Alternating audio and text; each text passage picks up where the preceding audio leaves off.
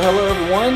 My name is Jared Causey, and you are listening to Causey's Conversations. If you have not yet listened to episodes 1 through 3, I encourage you to go back and listen to those now. If not, if you're just here to check out this episode tonight that we're doing tonight, you're more than welcome to just continue to listen to this episode. I want to thank you for tuning in. I'm sure most of you are tuning in to listen to to hear from our guest here, Damiron. I have Damiron here. He is a good brother in the Lord. He used to be a Baptist, now he's Presbyterian, so we'll forgive him there. No, I'm just joking. I love my Presbyterian brothers and sisters. They're great. The PCA is a great denomination. Love those guys. But anyway, Damiron's here. He's going to talk to us a little bit about who he is, but I'm going to let Damiron introduce himself and tell us a little bit about himself and just some more details about his life. Yeah, thanks for having me today. It's a joy to listen from afar and to participate. But my name's Damiron Haynes. Grew up in Shreveport, Louisiana, the oldest of 5 children. Grew up primarily for most of my life with my single mom. Spent all of my childhood, graduated from high school there. Became a Christian before the summer before my senior year of high school. So a band director who loved the Lord. I played trumpet been playing for about 13 years now. So a band director invited me to start playing trumpet at his church, and it was through their faithfulness and speaking of Christ, and then their love for each other and their love for others around them that drew me to the faith. And I've been walking with the Lord now since then. After I graduated high school, went to McNeese State University. Got connected. Yeah. Got connected to that's where I got all my Lake Charles connections. And became started attending college ministry at a church called South Street Baptist Church. At the time, it was called 635. And then through the relationships there, was just discipled intensively by that entire church.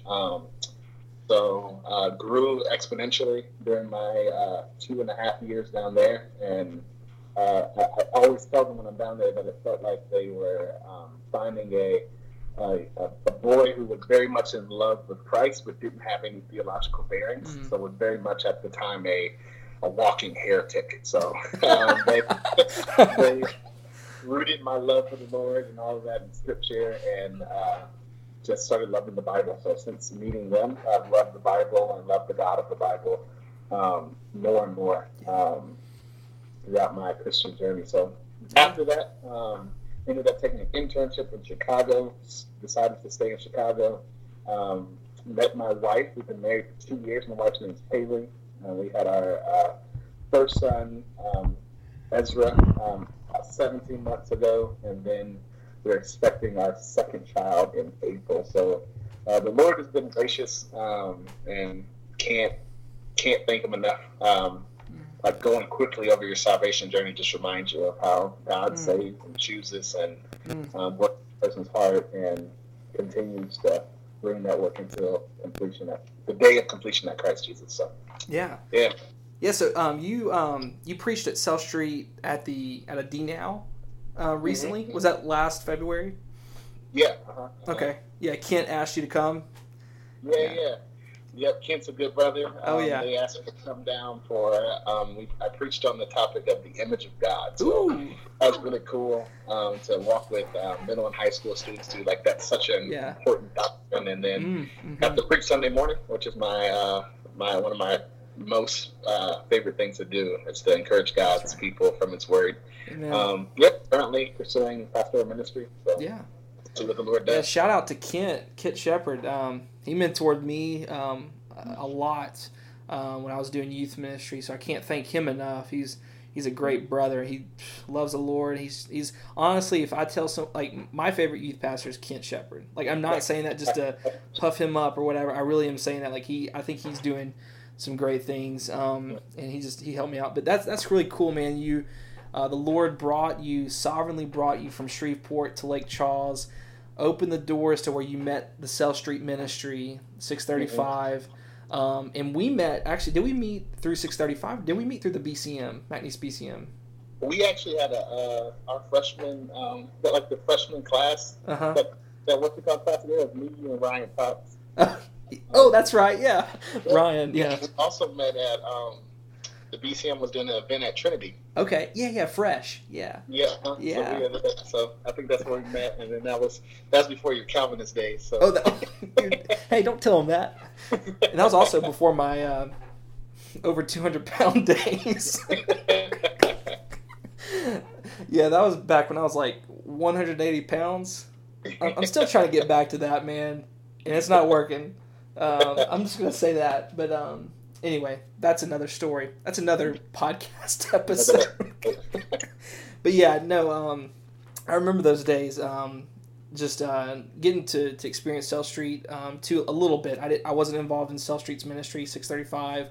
I kind of wish I was. I would have been. I really regret that, to be honest. But I'm also thankful that I was involved at the BCM like I was. So I wish I kind of would have split my time up more. But anyway, that's another topic. But that's really cool, man. That God also brought you back to Chicago, or up to Chicago, not back to Chicago, up to Chicago, and there you met Haley, your wife. How did y'all meet? What's the story behind that? Yeah, we both met at a church we were both attending at the time. So my wife had been there. She had been there for about 3 years, and I was just connected to the church much later, and then we met there. And eventually asked her on a date, and we went on a series of dates and decided to get married. So we were quick ones. So we did each other. We dated for 6 months, got engaged for 8 months. Amen. Were married for 2 months, got pregnant, and dude, hey, if you don't do it fast, you're not doing it at all. Yeah. Yeah, that's cool, man. I've met Haley. I'm at the D Now that you did not D Now, but it was like a fall retreat, I think, that you preached at. That was great, man. I wish I recorded those sermons, man. I'd be listening to those things every day. But I met Haley there. I think that was before Ezra was born. I'm pretty sure. So I remember that. And Andrew was there. Andrew and Anna were there. Good times, very good times. That was an enjoyable time of my life for sure. But so today we're talking about what is the local church and discipleship. A little bit about discipleship. Demiron, you told me that you are kind of focusing on discipleship in your ministry right now. You're kind of discipling middle school and high school students. Middle high school. Okay. Now, the church. What church do you go to? I go to Boulevard Presbyterian Church, the PCA church. Yeah. And that's the distinction between the PCUSA. That's correct? Y'all, the PCA came out of the PCUSA church years ago, I assume, right? Is that correct? Yeah. So in the 70s, the PCUSA was beginning to grow more and more liberal. So many of the founding fathers of the PCA were in Louisiana, Jackson, Alabama. Ended up breaking off from the PCUSA and forming the PCA, which is still primarily a southern denomination. It's the largest Presbyterian denomination right now. Oh, cool. Yeah, and it's been cool to see the Lord's grow. So as the PCUSA and a lot of those mainline denominations have declined, yes, but those conservative, Bible-preaching, gospel-centered churches are flourishing. So yes, that's great. After that, so yeah, amen. Praise the Lord. So, Demiron, today, so since we're talking about what is the local church, I think we need to start with what is the gospel. How would you articulate the gospel in the best way that you can? Yeah, I would say the gospel is the triune God of the Bible, Father, Son, and Holy Spirit, has graciously and joyfully saved the people to himself through the life, death, burial, and resurrection of Jesus Christ.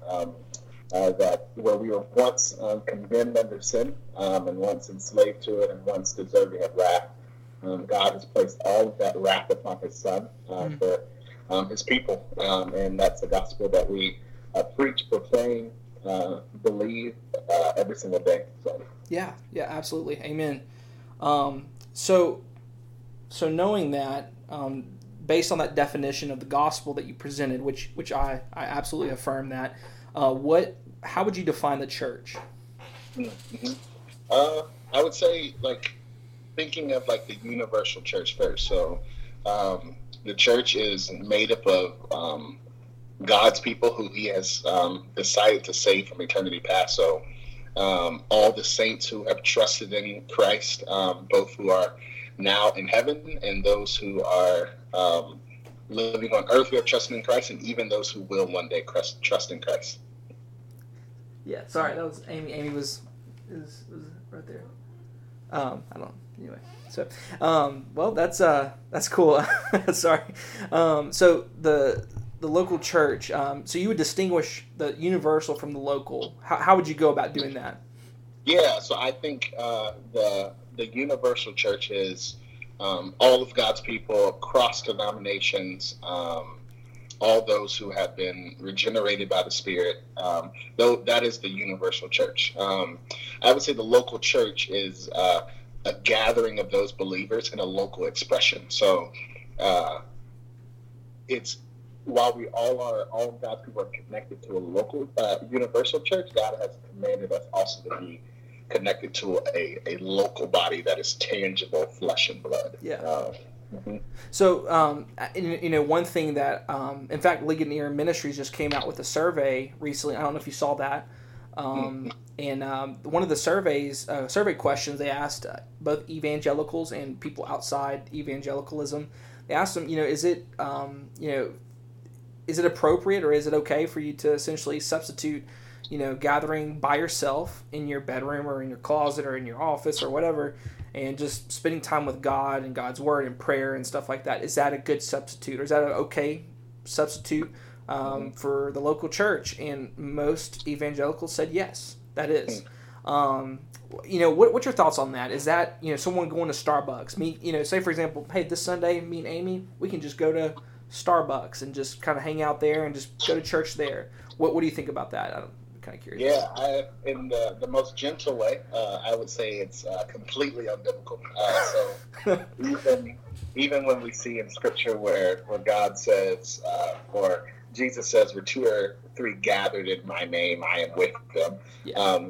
I think that's a true statement, but that, in my opinion, still doesn't constitute a local church. So like me meeting, having a Bible study, I'm still not the local church. We're not the local church. We're a Bible study. Yeah.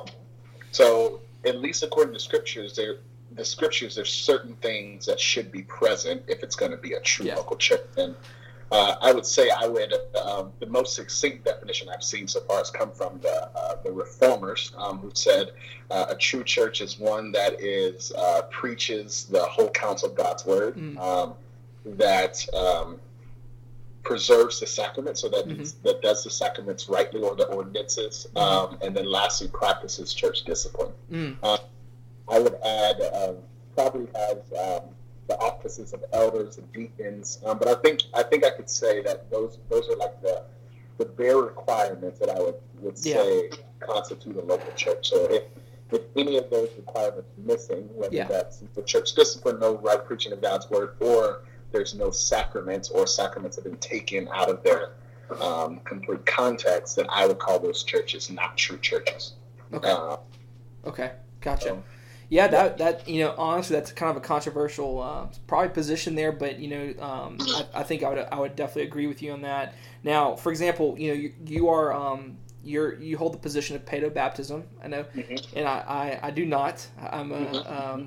I am a believer's baptism dude, whatever you want to call it, credo baptism. Now that you would disagree with my doctrine of baptism there, but would you still, like, for example, Terrace Acres, where I go to church at, you would still consider that a local church, even though we don't practice infant baptism? Yes, I would still go there. I would still call it a church. So I would call most of conservative Anglicanism, I would call them churches. Most of Baptist churches. So there's I think broad denominations I would call churches. Now I may disagree theologically. Yeah. Even some more extreme charismatic churches that I would disagree with. If they're preserving those certain things, I would call them churches. If they deviate from those things, then I would call them false churches. Then I would tell people to be cautious of going to. Probably more blatantly, don't go there. A church that perhaps, for example, I know this is kind of throwing a curveball at you a little bit, but I think this is a good question, in my humble opinion. So if a church, say the church, one of their doctrinal positions, maybe the pastor believes this, or elders, or the church as a whole agrees with this.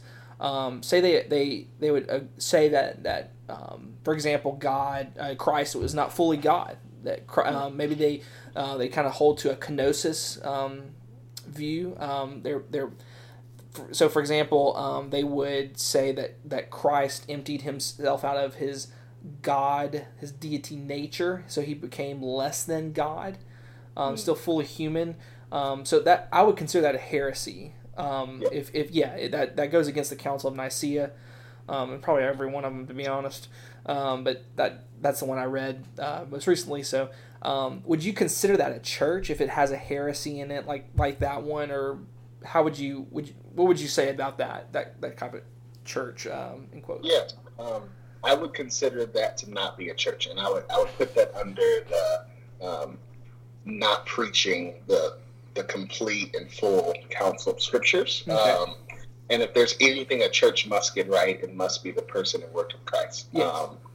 And while it's I think every church, and the confessional standard I hold to is the Westminster Confession, but one of the things that the Westminster says is that every church is mixed with error. Yes. So while I hold to these very sharp distinctions in churches, I know sin enough, and I know myself, and I know people well enough that all of our churches are mixed with error. Yes. But I think the difference between error that's based on sin and blindness and error that's based on heresy. Yeah. Okay, cool. Well, that's a good answer. I agree with you wholeheartedly on that. I haven't really thought about that too much until this conversation, to be honest. Would I consider that a church in actuality? And that's a good point there. And so that would, I think that really strongly, it would suggest to me anyway that our pastors that we're training, and I know you have gone to seminary before, and you may or may not go to seminary again. That's kind of I know you've talked to me a little bit about that you may or may not. Yeah. I'll definitely go to seminary. Okay, you're definitely okay. That's definitely. Where's the piece? Yeah. Well, as we're training, seminaries are training their pastors. I think that first thing that you mentioned about what is a church, that it has to have contain the whole preaching of the whole counsel of God. I think that's so important, and I think like Southwestern is doing such a good job in that. Is our motto is preach the word, reach the world. We are called to preach the word as pastors and to reach the world with the gospel. And if we're not preaching, obviously, the whole counsel of God's word, we're essentially we're doing all these things in vain. We're not abiding by God's commandments, and we're not fulfilling the Great Commission, obviously, and that's a big deal. And so I agree with you. The reformers I think they were on target with that. I wouldn't agree with all the reformers now. I wouldn't. Yeah, and I think there's those three are important. So if any of those three are missing, I do think ministries like Nine Marks, they're very helpful. Yes. Like adding some of those layers. Like I would probably add, if a church is not intentionally being missional and discipling others, I would bring into the question of why they exist.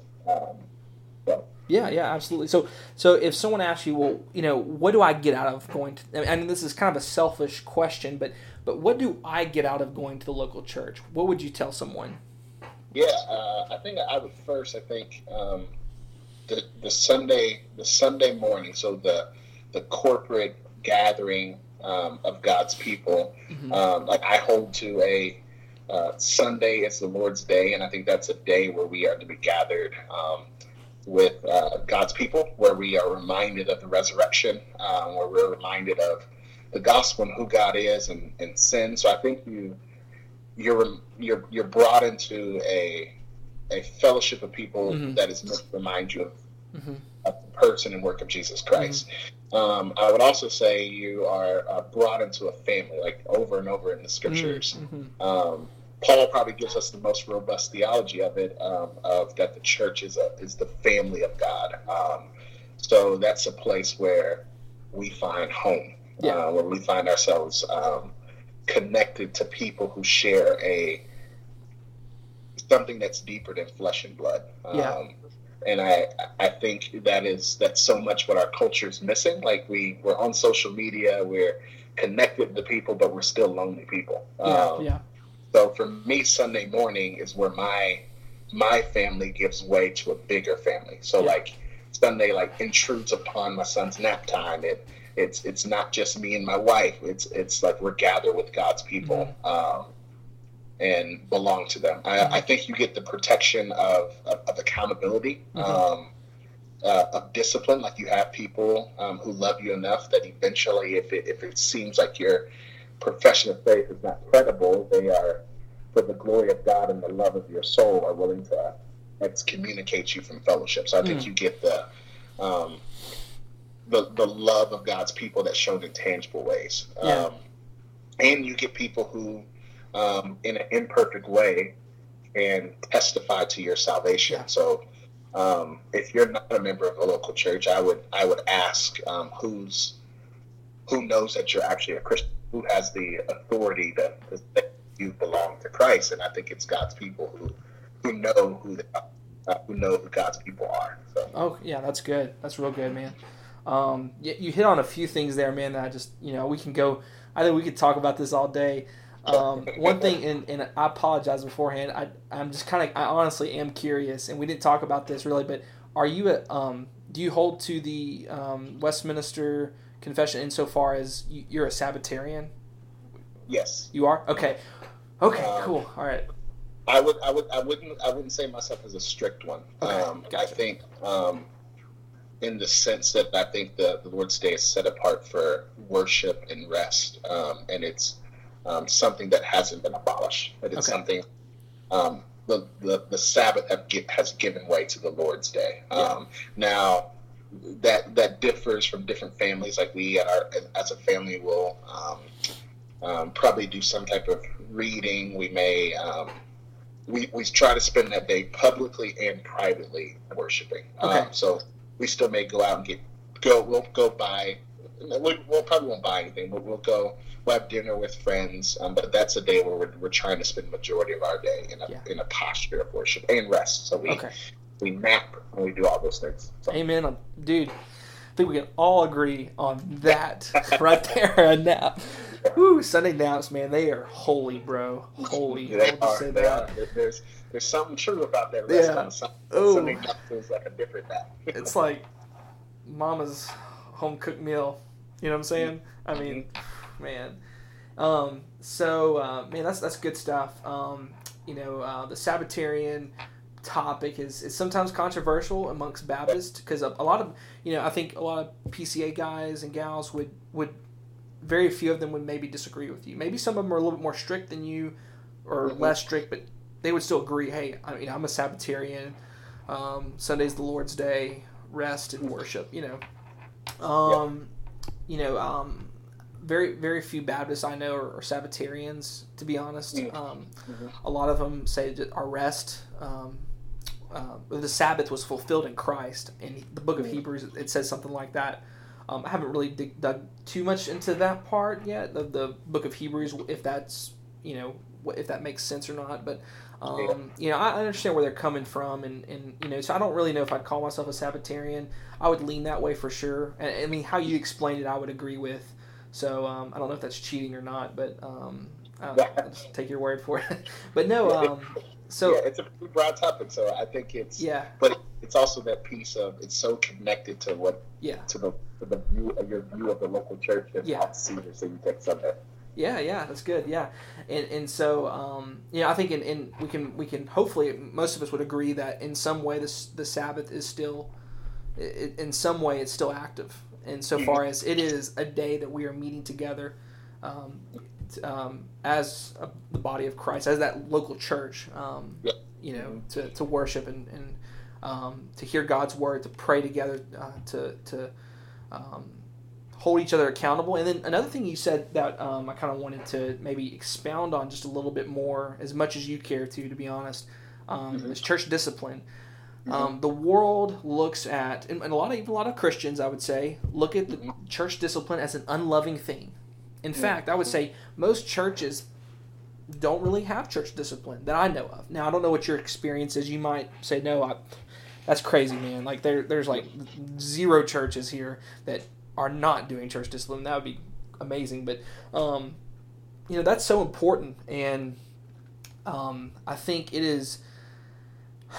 And you said it's one of the 3 requirements being a church. Wow, that's crazy. Wow, that's a lot of churches aren't churches. That's crazy. Yeah. But it's something that I've actually had the privilege of, and I've maybe not, the privilege is not the best word, but I've visited a church at one time. My wife's uncle is actually the pastor of the church. It's an Orthodox Presbyterian church, so another strand of Presbyterianism. But This church, I was at their evening service, and they unfortunately had to participate in church discipline. There was a husband who had left his wife, abandoned his family, and chose to be with another woman. And this church probably handled it the most gracious way.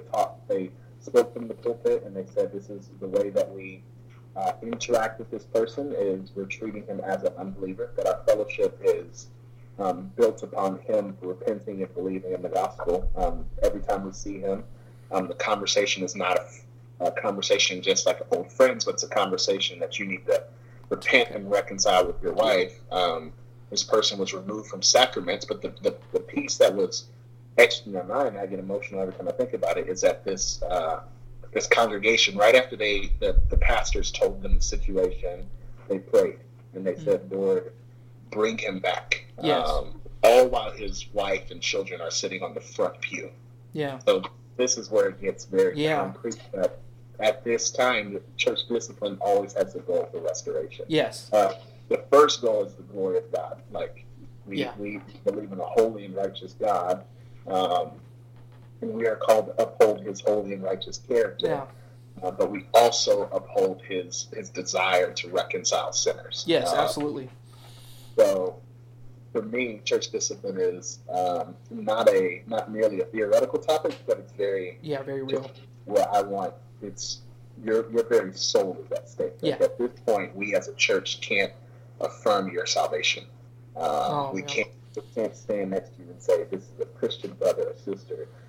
At that point, we're saying that you are outside of the fellowship. And I just think that's such a sobering thing, but it's also a thing that God has commanded us. So, absolutely. As who's not a pastor, I think we pray for our pastors to do that well. And it's something that we don't rush to and we don't have angst about, but it's something that we're very much praying, cautious, and asking the Lord's grace to lead. Amen. That's good, man. Thanks for sharing that story. That was good. It's sad, but not good. It was just very helpful and very enlightening, for sure. The first church I ever went to that actually performed church discipline is the previous church that. So I'm going to Terrace Acres right now with my wife. Before we were married, though, I was going as a single man. I was going to Redeemer Church in the Fort Worth area. It's I would say it's a more of a Reformed church, Calvinistic church. By the way, for those that don't know what that means, that's another topic for another day. But just it's more of a Reformed church, Reformed Baptist. But it's they're very when they've handled situations like that. Now, I never witnessed a situation in which they were performed church discipline, but I never witnessed it myself. But I've heard so many stories. And just exactly what you said about your brother-in-law. Is it your brother-in-law or uncle or her? Okay, uncle-in-law. Uncle-in-law. Okay, uncle-in-law. Yeah. That story you just said, it just reminds me so much of Redeemer, like how they've handled those things. Unfortunately, I've been going to TRSA for about 2 months now. We haven't gone through any church discipline, situations yet. But those situations, you never want to see them, because obviously you don't want to see someone walk away from the faith, the gathering of believers. But at the same time, it's so necessary and good. It's for their good. It's for their good. It's not to be hateful. It's not to be unloving. It's to restore them, like you said, to reconcile them back to God's people. And when they hurt the local church in which they hurt obviously their family, when they sin against their family, when they sin against their church, they're ultimately sinning against God, first and foremost. But obviously our sin affects everyone around us, for sure. So that's really cool. So church discipline, man, that's a heavy topic, but it's definitely something that needs to be had. And I encourage you, if you're a pastor, talk to your elders, talk to your leaders of your church, in a process about how to do church discipline, how to go about doing that. That's important. So Jonathan Leeman's book, Church Discipline, is a part of the 9-month series. Okay. The book is really helpful. Okay. Yeah. I would encourage everyone to take a look at the 9 March website. They have a lot of, despite if you agree with them theologically or not, they have a lot of helpful practical tools around church discipline and talking about it as a people. Yeah, absolutely. So kind of taking a detour to a similar subject, that kind of another subject that kind of comes out of the local church subject, discipleship. That's something you're very familiar with. You're doing that now vocationally. First off, what's the definition of discipleship? How would you define that? Yeah, I'm pretty simple. There's long answers out there, but I think discipleship is. So if I'm discipling someone, the only thing I'm really trying to do is helping another person follow Jesus. That's my biggest thing. So it's basically helping a person grow more and more in the image of Christ. Yeah. Yeah. Okay. Very, very straightforward, but I like it. Very good. So how do you go about doing discipleship? I think it looks different for different people and different seasons of life, and even for different churches. So I think I'll talk from a local church level, and I'll talk from more of a practical me to mine, or me and as a family individually. So from a local church level, I think it starts central with gathering with God's people. I think the way that we are discipled as Christians more than any other thing is Sunday morning. I think there we hear the gospel, we hear the scriptures read, we confess sin, we're assured that we're forgiven, we receive communion, we watch other people's baptism, and in watching their baptism are reminded of our own baptism. We're rebuked publicly from the pulpit, depending on what's being preached. We're comforted with God's promises in Scripture. So I think that's the central starting point for discipleship. Okay. In my opinion, and I think you can see that in Scripture, from the Psalms calling all of the nations to worship God, to the end of Hebrews, talking about not forsaking or neglecting the gathering of the saints, but stir one another up for good works. So outside of that, I think as a church, it can look different for different churches. So I think small groups are helpful. Sunday school. At our church, we have a Sunday school class, and then we do small groups, so like a men's fellowship, a women's fellowship, and then a Bible study. Okay. We'll do a youth group. We're a church plant, so things where we're very weary of being programmatic, so we try to push away from that. So from in your church, it could be it's you as the elders or the pastors, and even as members of the congregation, you're taking upon yourselves to helping each other grow into the image of Christ. And I think on a more programmatic level, personally, for us, that's looked differently. Sometimes it could be me and a guy reading a book together. It's very important to me that we share life together. So Paul says in 1 Thessalonians, I'm thinking it's chapter 2, that you became so dear to us that we not only share the gospel of God, but also our very lives. Yeah. So Paul's wow. Yeah. this church about this, and he was so eager to share his life. So discipleship for me is both teaching and living life with someone. So I may be teaching, and we're walking through the book of Romans, but at the same time, that person's probably coming with me to go grocery shopping. They're probably coming with me. Dude, you stole my part of my definition, man. Come on, Damar. Yeah. You've been reading my journal. No, I'm joking.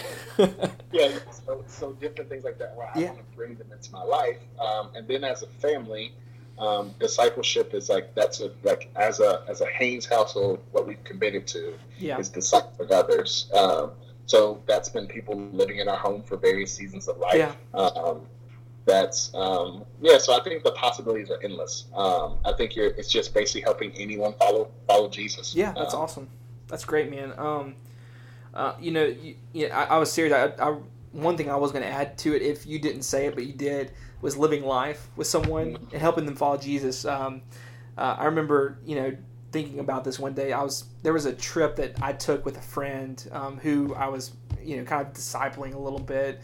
It was kind of a mutual discipleship process. There wasn't one person discipling the other, like one was over the other. And in that sense, it was just kind of like we were just friends, just hanging out and encouraging one another in our walk. And so we went to an LSU baseball game together. Just me and him. We drove and ate dinner there in Baton Rouge and just went to a game and we fellowshiped. I mean, just like people, like churches sometimes make it so complicated. Yeah. Like, dude, you love fishing. Your the guy you're hanging out with, or the gal. Like, there's two gals hanging out, and y'all have y'all like going to fish, fishing or hunting or playing paintball or something. I don't know, basketball games. Just go do that. Just go do it. Go do it together. Laser tag, whatever. I don't care. If we're gonna do so, if you just want to just hang out at the house and just on the couch and just talk and that's all you want to do, that's cool too. But I mean, I think churches sometimes will complicate discipleship to an extent that it just doesn't need to be. Yeah, and I find that most individuals who aren't discipling someone, I would say it's because they've made it harder than what it is. Like, despite your schedule, anyone has time to disciple. It's just you asking people to your schedule. So, hey, I got 20 minutes. I need to go pick up something for my wife. Hey, come with me. Let's talk. And it's intentional. So you have to be it has to be on purpose. You can't accidentally disciple someone, or maybe you can without knowing. Yeah. But it has to be something like you're thinking about. So, and it's a slow process. Like, I think in our American society, where everything's quick and efficient, I think the church is reminded that growth happens slowly. Like, I'm wrestling with some of the sins that I was still wrestling with in college, and God's slowly but surely sanctifying, and I'm growing in those areas. But it's a slow growing process. That I trust that His Spirit will finish fully and finally at the day of Christ. But and kind of going off what you just said about slowly God sanctifying us. I know some good brothers that are just sometimes they'll doubt their salvation because they are still in their sin, and not necessarily living in it per se, but they keep going back to it. And I always tell them kind of that same thing that Christ He refines us over a period of time. I like what MacArthur said about that. Repentance or sanctification, I should say, a sign of your salvation is a upward trajectory. You're going into it. Your trajectory is up to Christ, more holiness. You're on your way to holiness. You're continuing in that. He said that one time. I thought that was really good, and I encourage people to continue to persevere. Because obviously, we both agree with perseverance of the saints that those that Christ saves, He will secure, He will hold them fast to Himself to the end, obviously, and so just continue to trust in Christ every single day. Just, trust, believe in the gospel every single day anew. I mean, just renew that love for Christ and the gospel. I think that's so important to do. And I don't know if you agree with this, but someone told me that salvation is not just a one-time event. Conversion is a one-time event. Salvation is it's a process over your entire life from, justification at whatever age it was. For you is senior year. You said it was or a year before senior year. Yeah, for you that was then. But salvation is continuing for you. It's not like salvation is done. That's it. Hallelujah, we can go home. It's a continual process, and you're being discipled. I assume. I don't want to put you on the spot, but I assume you're talking about discipleship. You're being discipled. Who's discipling you right now, if you don't mind me asking? Yeah, of course. Right now, I would say it's a guy named Jeff Snyder, who's my pastor. Okay. So I'm on pastoral staff as a pastoral resident. I'm basically following him. So following him as he follows Christ. So for us, it looks like we're reading stuff together. It's a little bit more focused on pastoral ministry. Yeah. And I focus a lot on, what does it look like to be a local church pastor? In the past, I've been discipled for 2 years. I lived with a family, and they discipled me. So we just walked through passages of scripture together. And they were the first time I saw a godly marriage up close and personal. So I saw a lot of godly marriages at Sale Street, even before that. So I knew what a godly marriage looked like, but I didn't know the inner workings of one in the life of a home. Yeah. So they would have marital arguments, and they would bring me to the table and watch them sort through conflict. Oh, wow. They were a legit, they just believed that if they're going to do this as a family, which has influenced me as a family. That's why our home is an extension of discipling others. And I would say if you're a married couple out there, be intentional about discipling people together. Like some people choose to disciple, like the guy disciples this person, the woman disciples that person. Those are really good. I think that's great. Keep doing that. But if there's people who you can disciple together, there's something about that unique perspective of both husband and wife. That's good, man. Wow, man, dude, that's good. Dude, that's awesome. I was writing my Facebook post. You have a lot of wisdom, man, and I could tell you've learned so much, and Lord's taught you a lot, man. I appreciate that. That's actually really encouraging for me. That's something I need to look at doing, me and my wife. Even though I would say we're both discipling people individually, there's really not someone that we're discipling together right now. And that's probably something we can look at doing. And so now I'm saying this on the podcast. Everyone can hold me accountable to that. You can message me on Facebook and say, Jared, are you and your wife, have you talked to her about that? But no, that's really cool, man. So to kind of close this up a little bit, because I know I'm sure you have to get to bed and you have discipling duties to get to. You've lived in the South, and you're living now in the North. And you've been involved in church in both North and South. So what is the main difference between those two environments in the local church? Yeah, I think surprisingly there are a ton of similarities, which is encouraging, because I think there should be similarities to all of God's people. So, amen. Yeah, that's great. Church in the South should be loving the Lord their God with all their heart, mind, and soul, and the same thing with a church in the North. So that's been a joy. But as a person who's lived in both, it's interesting of how the cultures are different. So I think the different value systems that each culture has. So the North Midwest, more so Chicago is that higher. A lot of belief in human autonomy, a lot mobility. So in the South, you may go to a church where people are there for 20 years, and or your longest member may have been there for 8, or even less than that, 5. So I think part of that, the South seems a little bit more stable. People generally stay for a longer period of time.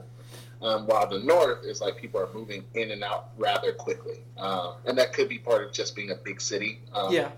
as well.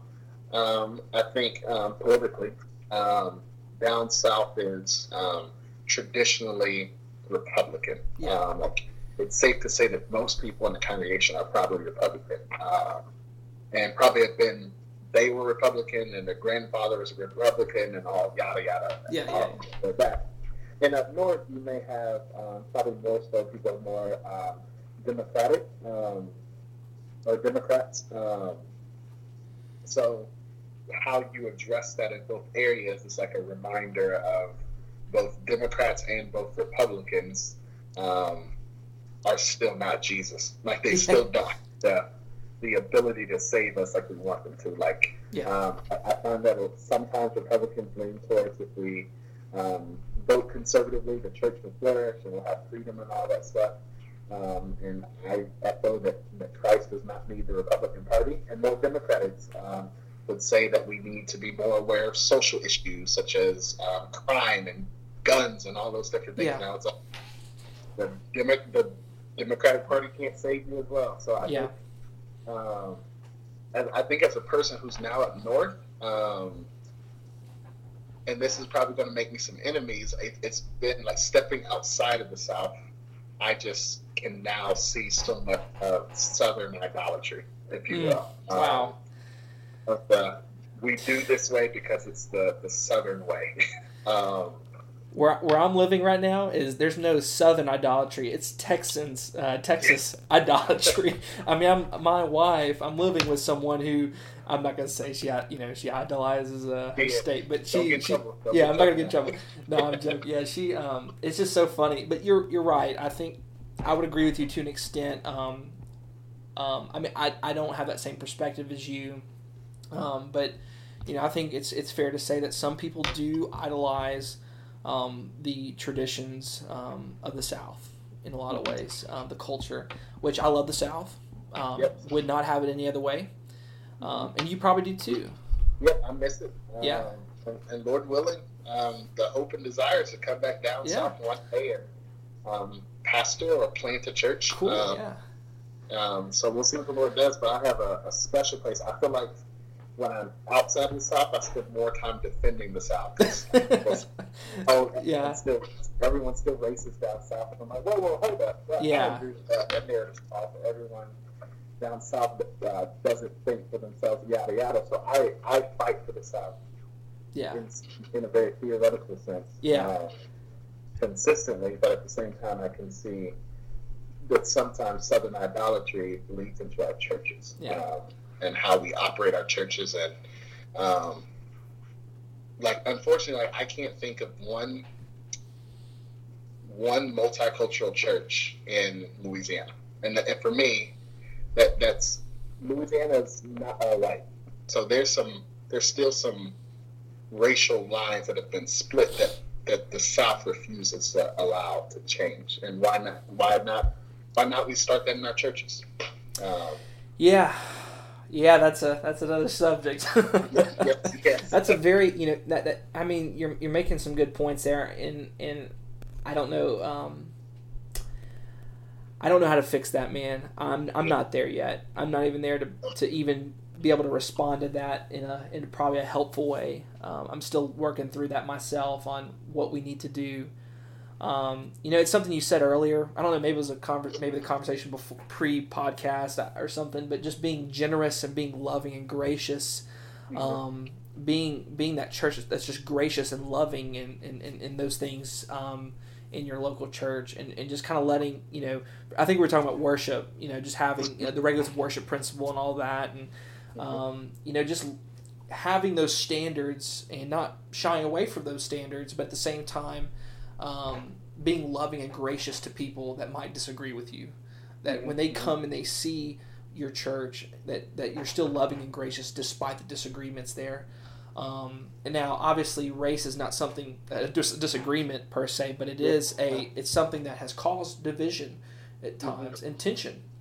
And I think my only 2 cents is that we just need to start being loving and gracious and generous to our brothers and sisters in Christ.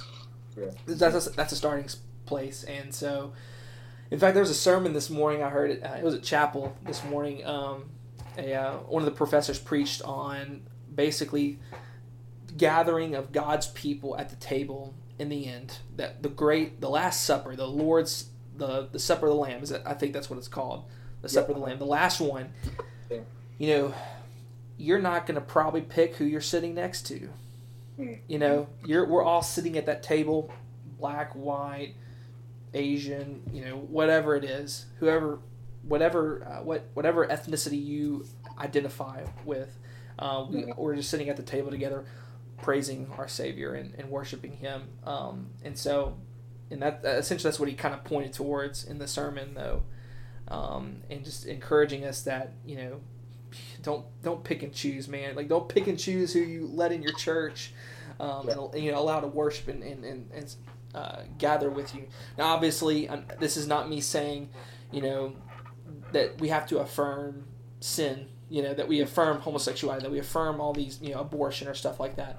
But no, we welcome those people in to our congregations, and we love them, and we help them, and we present the gospel to them. Man, I know you got to go probably, so let's wrap up. But I wanted to give you a chance. Do you want to say anything else that you haven't said, that we haven't covered yet? I mean, I'm going to give you the floor right now to cover, if anything. Yeah. I think one thing that I was thinking about was, and it's been told to me, so I don't know who said it to me, but it's also like if you're not a member of the local church, then it's impossible for you to obey all of Scripture, because God gives commandments of love one another, serve one another, be hospitable to one another, forgive one another. All those commandments come in the context of the local church. So I think those who are like non-committal to the church, or kind of pick and choose what church, I would say, and plead and say very graciously, that you find yourself opposed to God's word, and it's not something that's little or small, but God has commanded in His word, and the reality of your growth and your relationship with the Lord is connected to other people's relationships with the Lord. So, that's good, man. Yeah, so I'm eager for everyone to be in a local church, and in a healthy local church. So actively, and I think another thing that was popped in my head is the necessity of prayer and discipleship. Sometimes the best way you disciple people is just praying together. Like if you're discipling and there's never a time of praying, or praying's over only a small portion of the time, I think you should examine that. So yeah, that's awesome. So, spending time before the Lord in prayer and teaching people how to pray, and praying for the ones you're discipling. So. Yeah, and hey, if you want to read a good book on prayer, all you got to do is go to that book. I forgot the name of it, but it's the Puritan Prayer Book. What's it called? Valley of the Vision. That's it. You got it. Go. I have a copy. I need to read that. I need to read that soon. Go to that. I mean, just reading those prayers, I think, is just so encouraging. But praying, actually pleading with the Lord about what's on your heart, and just seeking His face, and speaking to Him. So that's good, man. Well, dude, Demarin, thank you so much for taking time out of your busy schedule to talk with me. I honestly still am curious why you decided to be on this podcast, because it's definitely not it's not on the top charts of podcasting, I promise. But if it is, it's going to be because of this one, I promise. Well, we're in the kingdom of God, so we don't really care about top charts. We're just trying to be faithful. So. Amen. That's it, brother. Thank you so much. Well, guys, I want to thank y'all again for tuning in. I pray that the Lord blesses you this week, as Demarin has encouraged all of those that are listening. Join a local church, be a part of the local church, gather with the saints every Sunday morning, evening, and even Wednesday night if you can. Just as much as possible, live life for the glory of God with His people. And that's all I have to say about that. I pray that you have a wonderful week, and God bless.